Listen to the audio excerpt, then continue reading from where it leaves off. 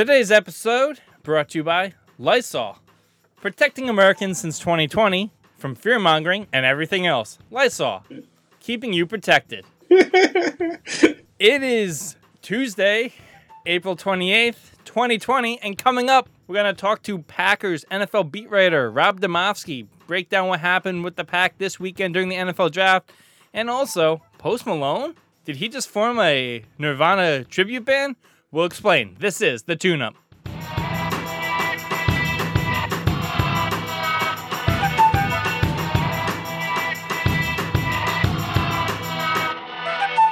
Welcome on into the show. My name is Denny Gallagher, and I'm joined by the Snare Campaign Provocateur, Mr. I Learned More Bands that he's been in every single day. It's Benny Horowitz. I even do, to a point. I'm literally discovering albums I've done in the past that I haven't heard in like decades that are reappearing online and stuff like that. I mean, it's something I should do. Someone like me should probably have like a Tumblr page or something listing like all the stuff they recorded on. Yeah. I did write it in a text edit file not that long ago and was impressed by the girth of how many records I've played on. But I've said this before on the podcast. I don't have a Wikipedia. I don't have a Tumblr. So, like, I'm like a slow roll kind of guy, you know? Just like every couple years, you're just going to find out some other thing I did, but you're probably not going to find out from me, you know? That's the best way to do it. So, but Benny, how was your weekend? Quarantine week number 7, I think this is, or something like that. It's good, man. We're pushing through. I'm still trying to hit my 70% mark of staying positive and sane 70% of the time. I figured that's like a nice cutoff for me. What's interesting, I watched the new Robert Eggers movie, The Lighthouse. Oh, with wow. Okay. William Dafoe, yeah. Robert Pattinson, and you know, seagulls are a way of life where I am. They're everywhere. But not until 2 days ago did I find a seagull very ominous and a little terrifying. And now I'm kind of looking at him a little side-eyed, waiting for him to come peck my eyeballs out and shit. You saw this film? I saw part of it. I couldn't get through it. It's a ride, man. You couldn't get through it. You gotta get to the end. Like real movie heads love that movie this year and thought it should have won Best Picture.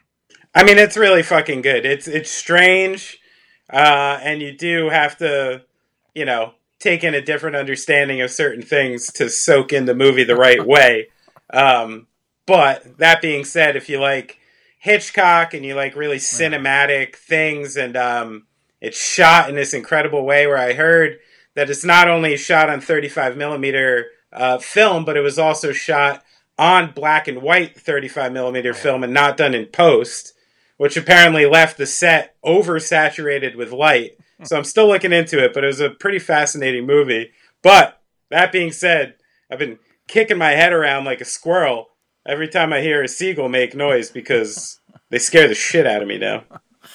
That was not the movie I was expecting you to say. I thought you were going to say, the kids watched Trolls World Tour or whatever that movie is and stuff like that. So I was kind of surprised to hear that, you went the art house route with the kids.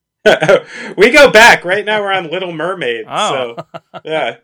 We just got to fast forward the scenes with Ursula. Yeah, you keep doing those, you're going to have a hefty NYU film school bill on Dude, your hands. I'm telling you, man, I forgot how fucked up Disney movies are. Yeah. And how every single one does something to the human soul that it probably shouldn't. I might reban Disney. I've never recovered from Lion King. Should I do this to my kids? I don't think so. All right, Benny, let's start off how we've been starting off the last couple of weeks. Let's go this day in music history.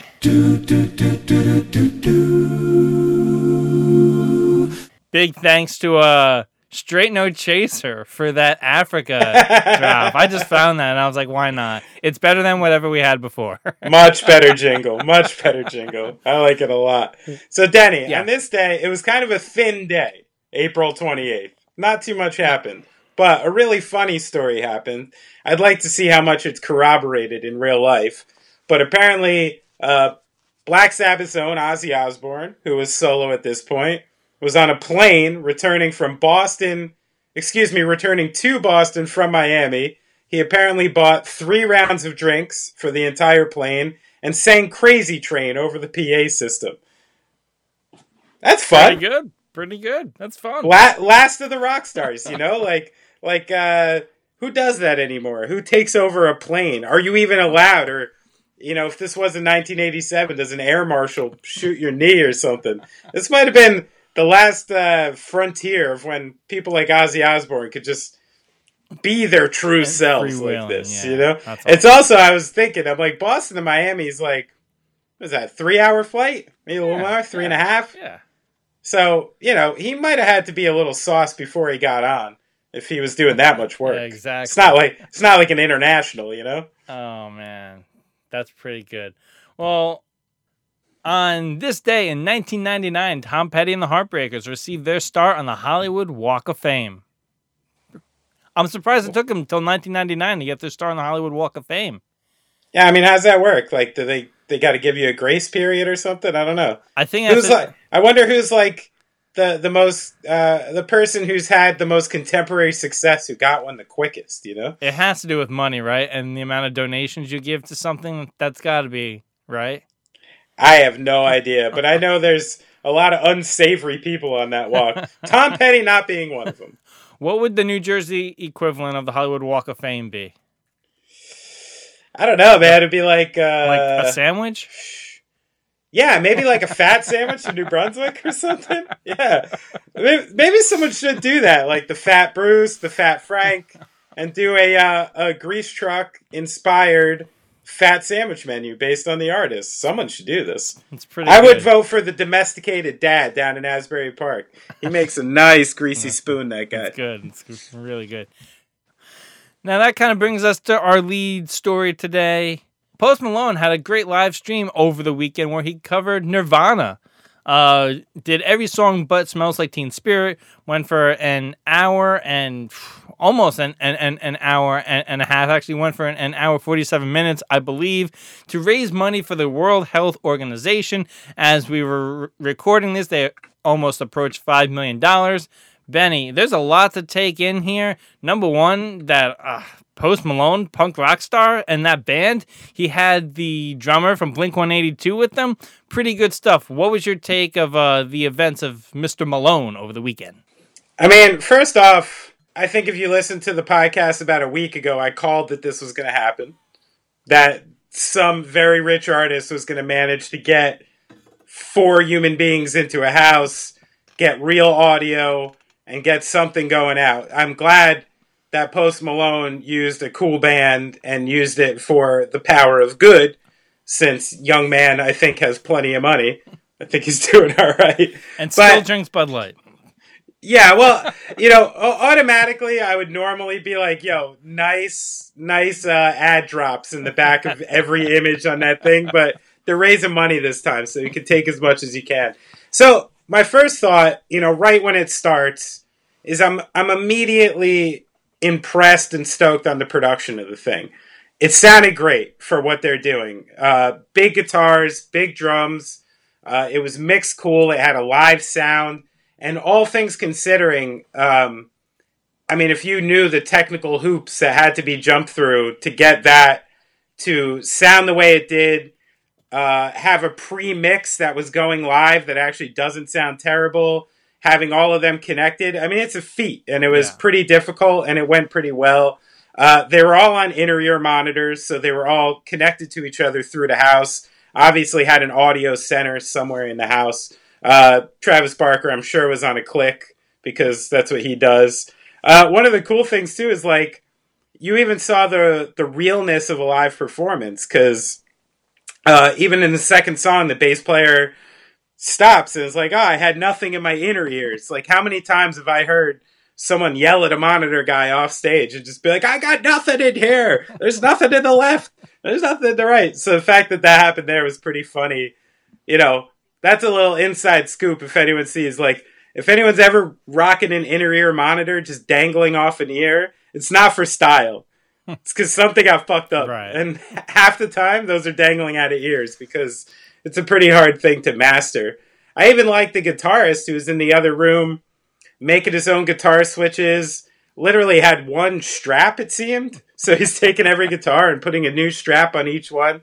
So as far as that went, I really enjoyed not only the live element of it, but their execution in the live element. I thought it was obvious that Post Malone was like previously enamored with these songs. You know, you could totally tell if this guy just learned a bunch of Nirvana songs a couple weeks ago to do this, but it was obviously songs that he might have had to relearn, but at some point were natural to him, which was cool. Especially the way he was singing it. I liked the fact that, you know, a guy like Post Malone could leave himself really exposed in a live environment because he uses a lot of audio stuff on his tracks when he records.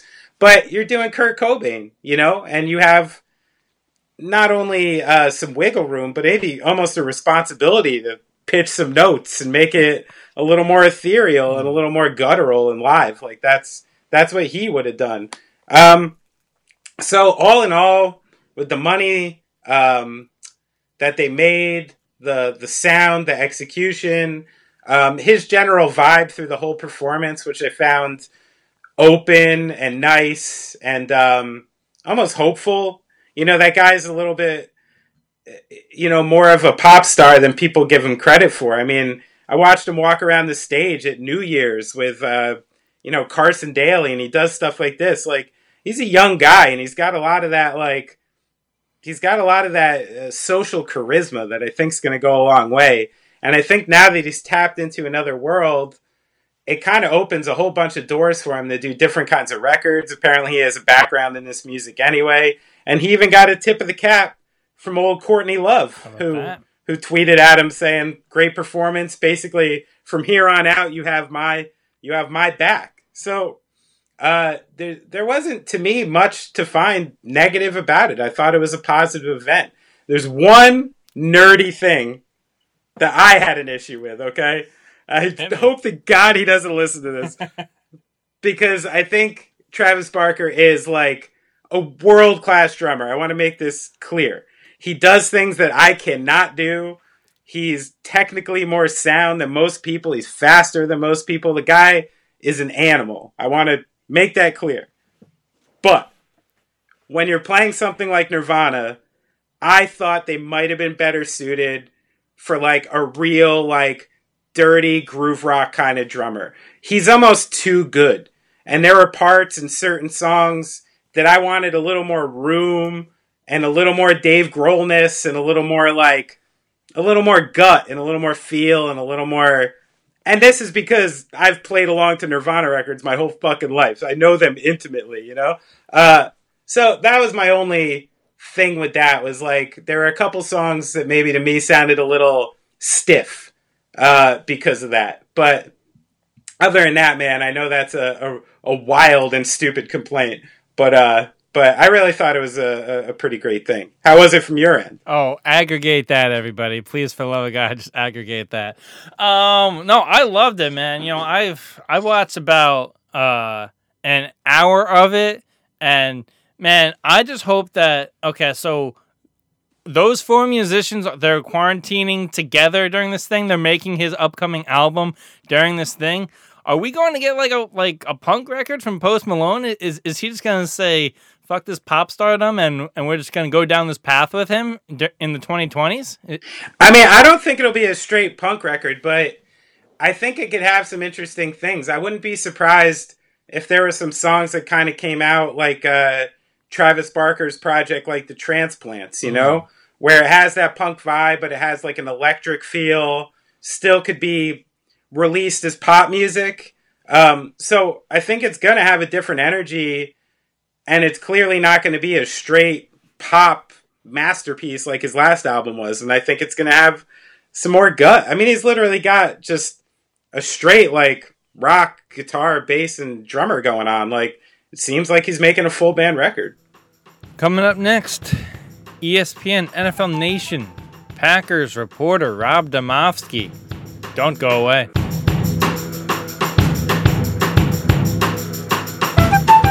Did you just freshly bick that head? I saw your Instagram post. Well, so I had a beard for like, I don't know, a month in this whole quarantine shit, and I shaved it today, but I might go back to it. But yeah, the head is freshly shaved. What was Instagram? I saw you were like looking for a little advice on what to do. Where were they leading you? I'm sure they gave you awful, mean things to say. Back to the beard. People want the beard back, so crazy. I What don't about know. the kids? The kids like the beard? The kids initially hated the beard, and then this morning when I came downstairs, they were like, "What happened to the beard?" I'm like, "I thought you hated it." So. Well, speaking of which, man, you got a couple kids I know who are athletes and stuff. Yeah. All things considering, like, what's your day-to-day been like? They bouncing off the walls? It's nuts. My oldest one had just finished his freshman basketball season, the week before everything got shut down, and was going to go into high school baseball. And my youngest one still had he's a seventh grader. He still had 3 basketball tournaments left, and they all got whacked. And both of them would be playing baseball right now. I put it to you this way: I have spent more on sporting goods, sporting equipment that I never thought. I bought a weight bench. Right. Oh yeah. The last day you could go into a sporting goods store, I went and bought a weight bench and weights. Then I bought a hitting net, where they can, hit off a tee, hit baseballs off a tee. It's all shit they'd have, at school or with their teams. So now you got the fucking mini Cal Ripken Academy back there. Pretty much. And our weather I know it's Green Bay, Wisconsin, but our weather sucked for most of it. Now it's finally getting decent out. So. Well, I remember your wife being pissed about spending so much time driving to events every weekend. At least it got spelled from that, huh? Exactly. That's great. That's funny that you remember that. That's funny. Yeah. Oh no, I didn't forget. That lasted in my head where I was like, wait, I've been buying all this sports stuff for my kids. Right. Maybe I should back off. Yeah, exactly. Be better off tap dancing or something. There's not many male tap dancers, No. What have you been doing to keep busy? Mine are little, man. I got 2 and 4, so I'm just full on kid entertainment, and then running these 2 podcasts, just trying to stay busy remotely. Yeah. Are you in Jersey or where are you? I'm not allowed to say. Yeah, okay. I'm in an undisclosed beach location that I haven't told anyone. Could be Cabo, San Diego. I listened to when you guys had Brian on, and you said something similar. That was a couple weeks ago, I think, right? I did give away a hint today in the intro. I said that there are seagulls here. So, maybe someone could do a Google and at least geographically pin me down a little based on that. Hey, we have seagulls off the Bay of Green Bay, so I don't know. I could be on a lake. The Eagles or something else. Well, speaking of Green Bay, I know this is silly to start, but it's something near and dear to my heart. So, the very first time I drove to Wisconsin, I was 18 years old on tour with my band, The Low End Theory. I had about $20 to my name, got into Wisconsin, saw the first sign that just said cheese. Yep. Stopped. I spent about 13 out of my 20 tour dollars on 4 different cheeses with some crackers. I set them up on the dash like a little tasting station. And cheese curds. Tell me you had cheese curds. Well, right? This is getting there. So on the same trip, I discovered the curd, the noble curd, which I'm now, a huge fan of. And this is my biggest question. Most people know that curds are great, right?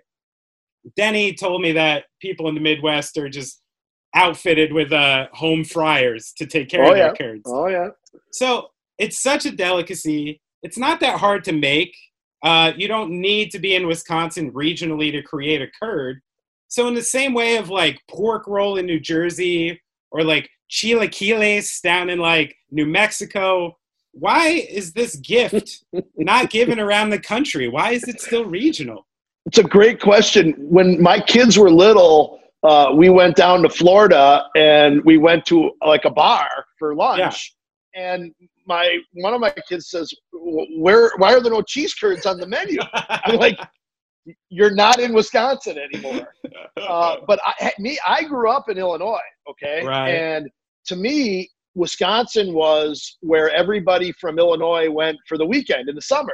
That was where if you had a boat or a cottage or something, So I think I know probably exactly where you're talking about. Right over the border, there's a big cheese castle. Yeah, the cheese castle. It's called Mars Cheese Castle. Sounds right. It is. And the curds, they somehow have that squeakiness to them if you eat them when they're not fried. Now, if you fry them, it's basically like a mozzarella stick, right? Sure. I mean, it really is. Can't get but too if you eat them raw or whatever you want to call them, dude, the squeakiness of the cheese curd, it's unmatched. So that's where you can really tell a true Wisconsin curd to a knockoff curd, right? Because they like talk to you a little bit when you chew. They do. They speak. Yeah. They speak to you. Oh yeah, and then there's the white curds, there's the orange curds, the yellow. Right. But yeah, if you're not hearing that curd, it's not a Wisconsin cheese curd. He is ESPN NFL Nation Packers reporter Rob Demovsky, and we've got Rob on the Nextel guest line. Nextel, because if we would have invented texting instead of push to talk, we'd probably still be in business. Nextel, keeping dads everywhere connected, one beep at a time. Good drop. We got to get paid, bud. Exactly, right? So, Rob, you said that you grew up in Illinois. You now live in Green Bay. Are you a Culver's or a Portillo's man? Oh, Portillo's. I mean, it's not even close. There's a Portillo's now, and maybe it was there when you were living in Milwaukee. There's a Portillo's in Brookfield, the suburb of Milwaukee. Yeah. I mean, Chicago hot dogs, Chicago pizza, deep dish. I mean, put it to this way: during this whole stay-at-home quarantine thing, we didn't go order takeout early on. My wife was just a little freaked out by it, but I did order some Chicago food, Portillo's Italian beef, Lou Malnati's deep dish pizza. It comes on in a foam cooler on dry ice. Yeah. And that was our first outside meal during the stay-at-home order. That's a nice break to fast right there. Yes, it is. So we got to get into it. Now, obviously, one of the big things in the Packers draft was the first-round pick, Jordan Love. Was this something that you had any inclination was going to happen, or were you caught totally off guard? A little bit, but it's one of those things before the draft, you know how you hear all this stuff, and you never know what's real, what's subterfuge. But we knew there were reports all over the place that, hey, they were doing their work on quarterbacks. We asked the GM in February at the Combine, hey, would you take a quarterback now, even though Rodgers is under contract for 4 more years and he's coming off an NFC championship game season? And he said, look, I was here. I came up in this organization as a scout. We had Favre. We drafted Rodgers. And I know that part of my job is making sure that you have the next franchise quarterback. And so that sort of took you back wow. I mean, it was less than 2 years ago that they paid Rodgers this massive contract. $134 million over 4 years, and the guaranteed money was $80 million or whatever it was. But I'm going to take you up to the day before the draft. I talked to somebody who knows the Packers organization really well, is in the NFL with another team, but he told me, and this is a quote, 50% chance they draft Jordan Love. Wow. And I didn't put it out there, in any report at the time, because again, you never really know. And then the minute they traded up from 30 to 26, I put out on Twitter, I said, I don't know if this is what they traded up for, but talked to one reliable source who said that there was a 50% chance that they were going to take Jordan Love. So this could be it.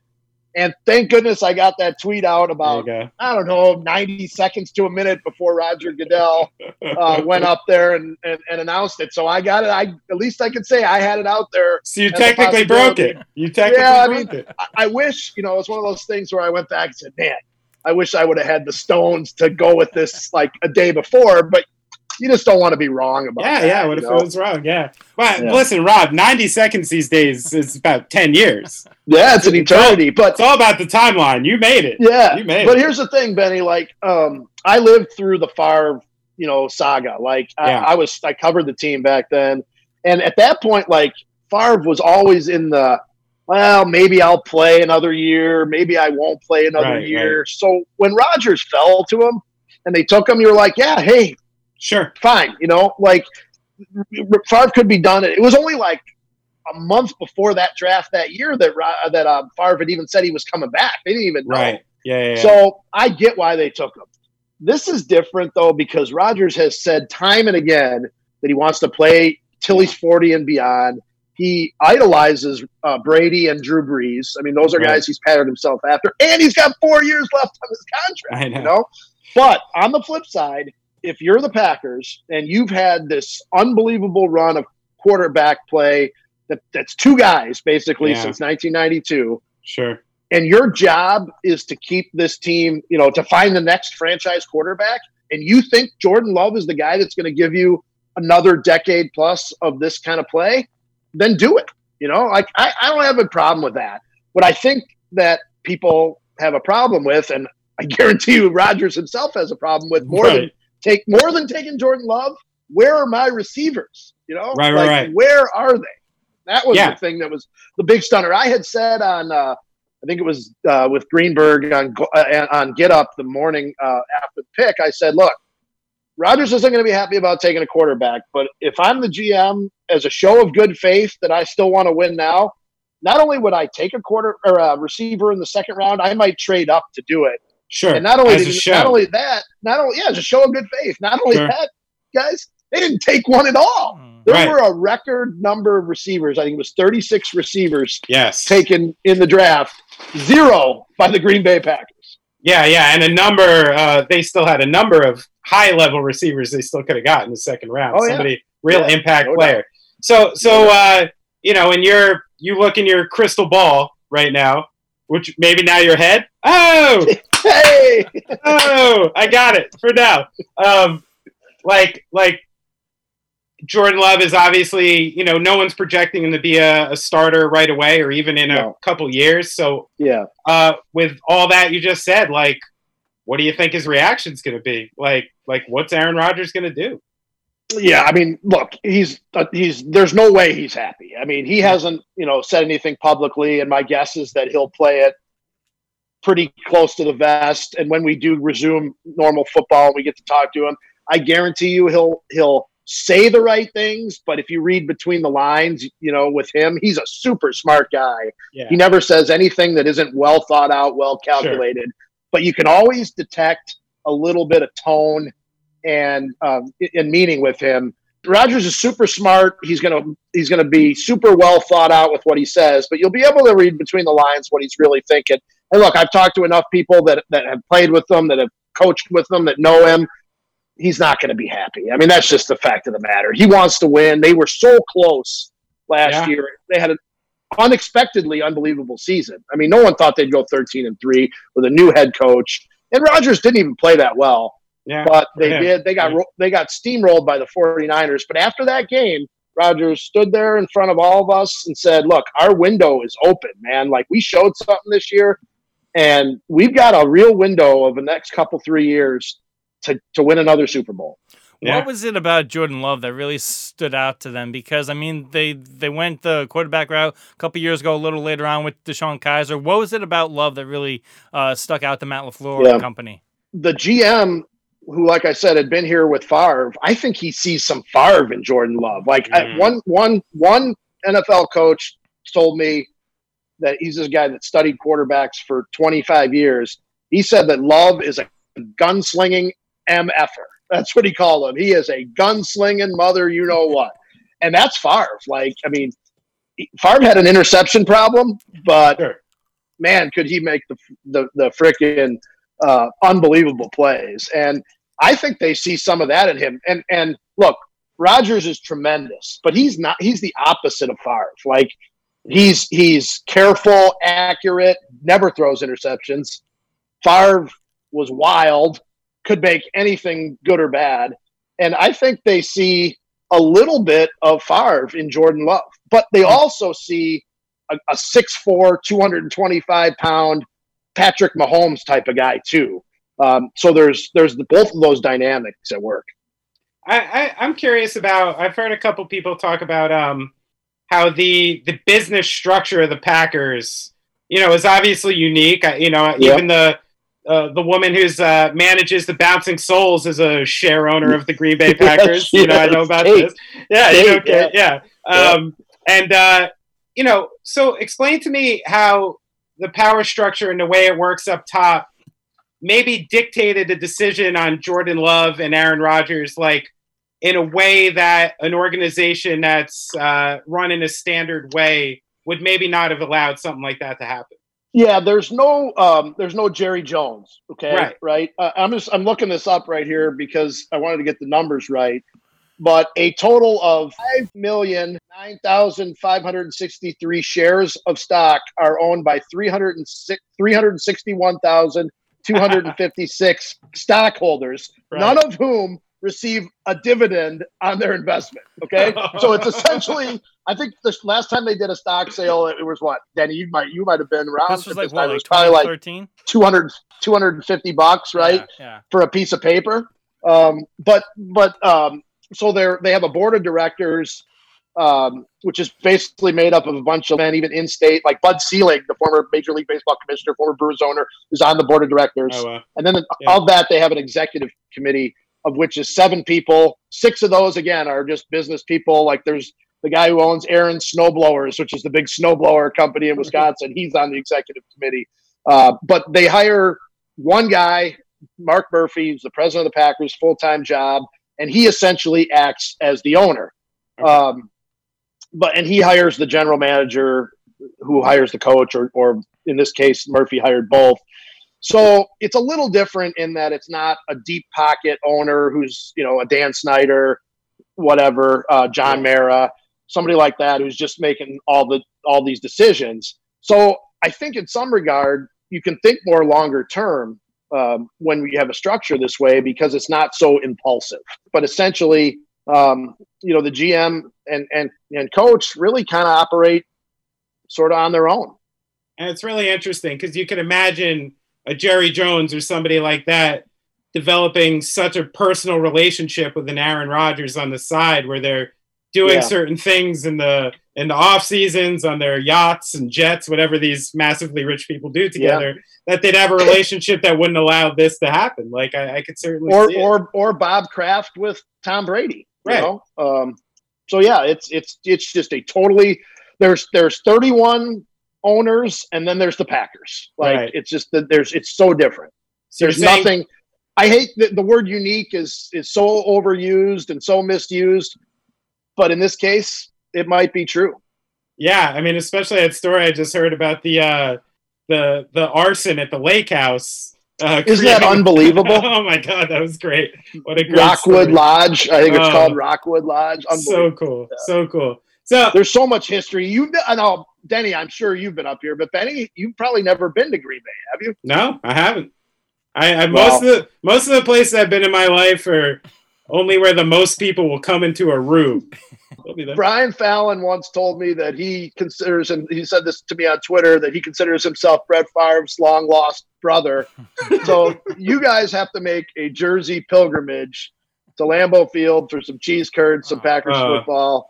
No, you don't even have, no instruments, no music, because nobody up here has any good taste in music. Let me put it to you that way. They don't give a shit. I haven't made my polka record yet, I went to, as you know, my music taste, because I go see you guys and whatever. I've been here 23 years, and I've been to one live show in Green Bay, and it was Lucero. Wow. About, I don't know, maybe like 8 or 9 years ago, and it was in a hall that probably holds 900 people, and there might have been 90 people in there. And that was when I completely lost faith in the people of Green Bay as music fans. Yeah, this might be why the booking agents tend to gloss it over. Avoid it. I can see why. Yeah, I can see why. Well, plus you get to go play the Rave in Milwaukee, which is like haunted, right? So we've got plenty of good venues that I know. You guys probably played Turner Hall, didn't you? Yeah, played Turner. That place is nice. Place is awesome. Very cool. I know last time I saw Frank Turner, it was at the Pabst Theater, not Turner Hall, which is not named after him, but some great venues in the city. I've even done the Pabst. I think we did one of those super cheesy radio shows there. We opened for new metal bands. Yeah. Okay. Yeah. Great fun. But I want to bring it back to Green Bay quarterbacks. Okay. if you had to pick, like starting a team right now, would you take Bart Starr in 1966, Brett Favre in 1996, or Aaron Rodgers in 2011? Oh, you can't do that to his mentions, man. You can't do that to his mentions. No, look. The three kings. That is so hard. I think I would take Favre, and here's why. The Lombardi era teams, they had so many Hall of Famers, Hall of Famers on that team that I remember the Packers, one of the Packers historians, they've had a couple over the years, told me that somebody on like the Hall of Fame committee said if one more Lombardi era player ends up in the Hall of Fame, and they ought to kick Lombardi out because he might not have been that great of a coach because he had all these Hall of Fame players. The other thing is the local paper here, the Green Bay Press-Gazette, which I used to work for before I worked at ESPN, on the 100th year of the Packers last year, did the 100 players in Packers history, and Starr was like 11th on the list. Oh, wow. He wasn't even in the top 10, which caused some controversy. I don't know if I would have had him quite that low. And I'm pretty sure they had Favre ahead of Rodgers. And I don't know, you're splitting hairs when it comes to which one's the better quarterback. It's like it's more of an opinion, a taste. Do you like Thai food or do you like Mexican food? Whatever your taste is. They're different quarterbacks, but both unbelievable. But I'd go with Favre because, my God, that guy was so much fun to be around. He was an everyman, and you knew everything about him. People just gravitated to that guy. Sure. Not saying Rodgers' teammates don't love him. I'm sure they do. But there was something about Favre that the guys played for him. They loved him. There was a magic about him. He turned this franchise around. Look, Favre might lose me that game by throwing a pick six at the absolute worst time. I remember the playoff game in St. Louis when they were playing the greatest show on turf. Favre threw 6 picks, and I think 2 or 3 of them were pick sixes returned for a touchdown. Rodgers would never get you beat like that. It would never happen. But if you had to win a game, I might take Favre because he might just be able to pull off something unbelievable. Although Rodgers has that he couldn't win down the stretch. It's gone. A couple of years ago in Dallas, he threw an unbelievable pass to Davante Adams for a game winner with 10 seconds to go, and it was unreal. There was a game down in Miami where Rodgers pulled off the fake spike play, like the Marino fake spike, and threw it, and they win the game. So now that I'm talking about this, maybe I'm talking myself out of it. Talking myself out of Favre and into Rodgers, but let me talk you back into it. I can talk you back into it. Okay. So as a good nearly 2 decades of being an Eli Manning apologist, there's one thing I can say about a quarterback who doesn't care about throwing interceptions. Like, they would never make half the throws that these other guys would make that turn into big plays. And when you're in those 50-50 situations and tight games, you need someone to just put it over the top. And someone who's too smart maybe doesn't take enough risk. And Eli Manning, exactly. That's a terrible ball. A terrible ball that could have been picked by 12 different guys on the field, but it turns into one of the greatest catches in history. Yep. So I think Brett Favre, he was electric in 96. You can't deny that. He was. The lasting image, though, is 2007 against the Giants, overtime, NFC Championship game. Favre's got a check down right over the middle to, I think it was Ryan Grant, running back from New Jersey. And instead he tries to go on the outside. Yeah. Last pass Brett Favre ever throws as a Packer. But if I'm going downswing. And then he went to the Jets. How weird. Did I ever tell you, I don't know if we have time for this, but try to make it quick. They trade him. The whole summer is just chaotic. He wants to come back. When they trade him to New York on a Tuesday or Wednesday, the Jets are playing the Browns in Cleveland the next day, and that's where Favre is going to meet his new team. So my editor says, get on a plane, get to Cleveland, cover this story from that standpoint. So me and a photographer from our paper, we race right from the airport to the stadium downtown Cleveland, and we get there 5 minutes before Favre's going to do his first news conference with as a Jet. And we get to this little tiny room in the bowels of the Brown Stadium, and we get there and we're show our credentials, and they're this is for New York media only. says. And I'm like, what the heck?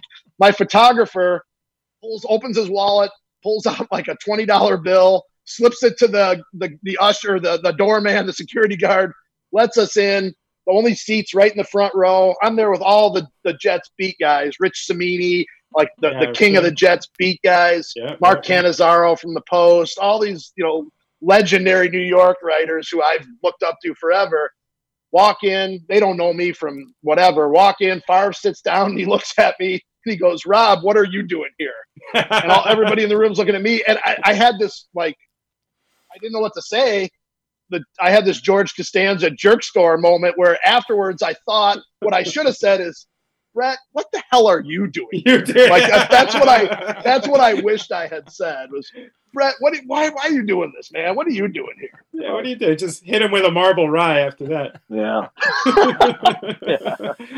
So we've heard all about the NFL pushing back training camp and all that stuff. What have you heard about a timeline of next season getting started? Yeah, nobody really knows. So today, Monday, as we're doing this, the Packers started their virtual off-season workouts, which essentially amounts to you can have Zoom meetings with coaches. You can have workouts. If you have equipment, I think they can even send treadmills and workout equipment to these guys if they don't have it. Now, if anybody can afford it, it's these guys. But that's basically it. We're all in a holding pattern. The NFL schedule is supposed to come out like the early part of May. And from what I was told, it's going to be a regular schedule, but you'll be able to read between the lines and see where they can lop off parts of it and it still be a competitive, equally balanced schedule. So I don't know if that means all the division games are going to be toward the end or everybody's going to have the same amount of home games and road games, every other week kind of thing. But the teams, from the Packers standpoint, everybody I talked to there is proceeding as if there's going to be a season, proceeding as if training camp's going to start on time. But as you guys know, nobody really knows. So the closest thing I can compare this to is the summer or the spring and summer of 2011, which was the lockout. Now, totally different circumstances, but nobody knew when football was coming back. Players couldn't be in the facilities. The Packers were coming off their Super Bowl year. The NFL made an exception that the players could get their rings. They could have like a Super Bowl ring ceremony in June. But basically that was all they could do. And we didn't know.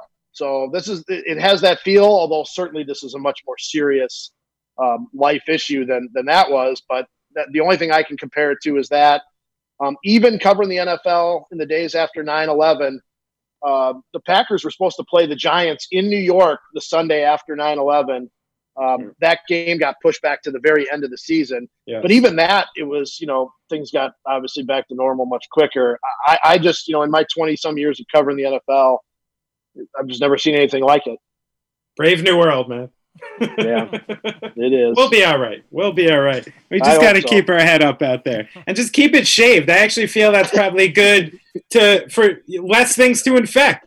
Less things to get on your body, I gotta go. I had to buy. I'm a walking sponge over here. Yeah, look, you are. I just have to buy more. I got to buy more makeup for TV, so take the shine off. That's the only deal. You can't Telly Savalas on ESPN. No. All right, Rob. I really appreciate you coming, man.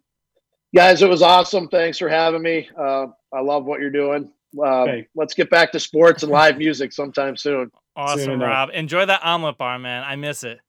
It's the best thing about a noon game at Lambeau Field is the omelets. Make your own omelets. Oh, fuck. I got to get to this place. You do.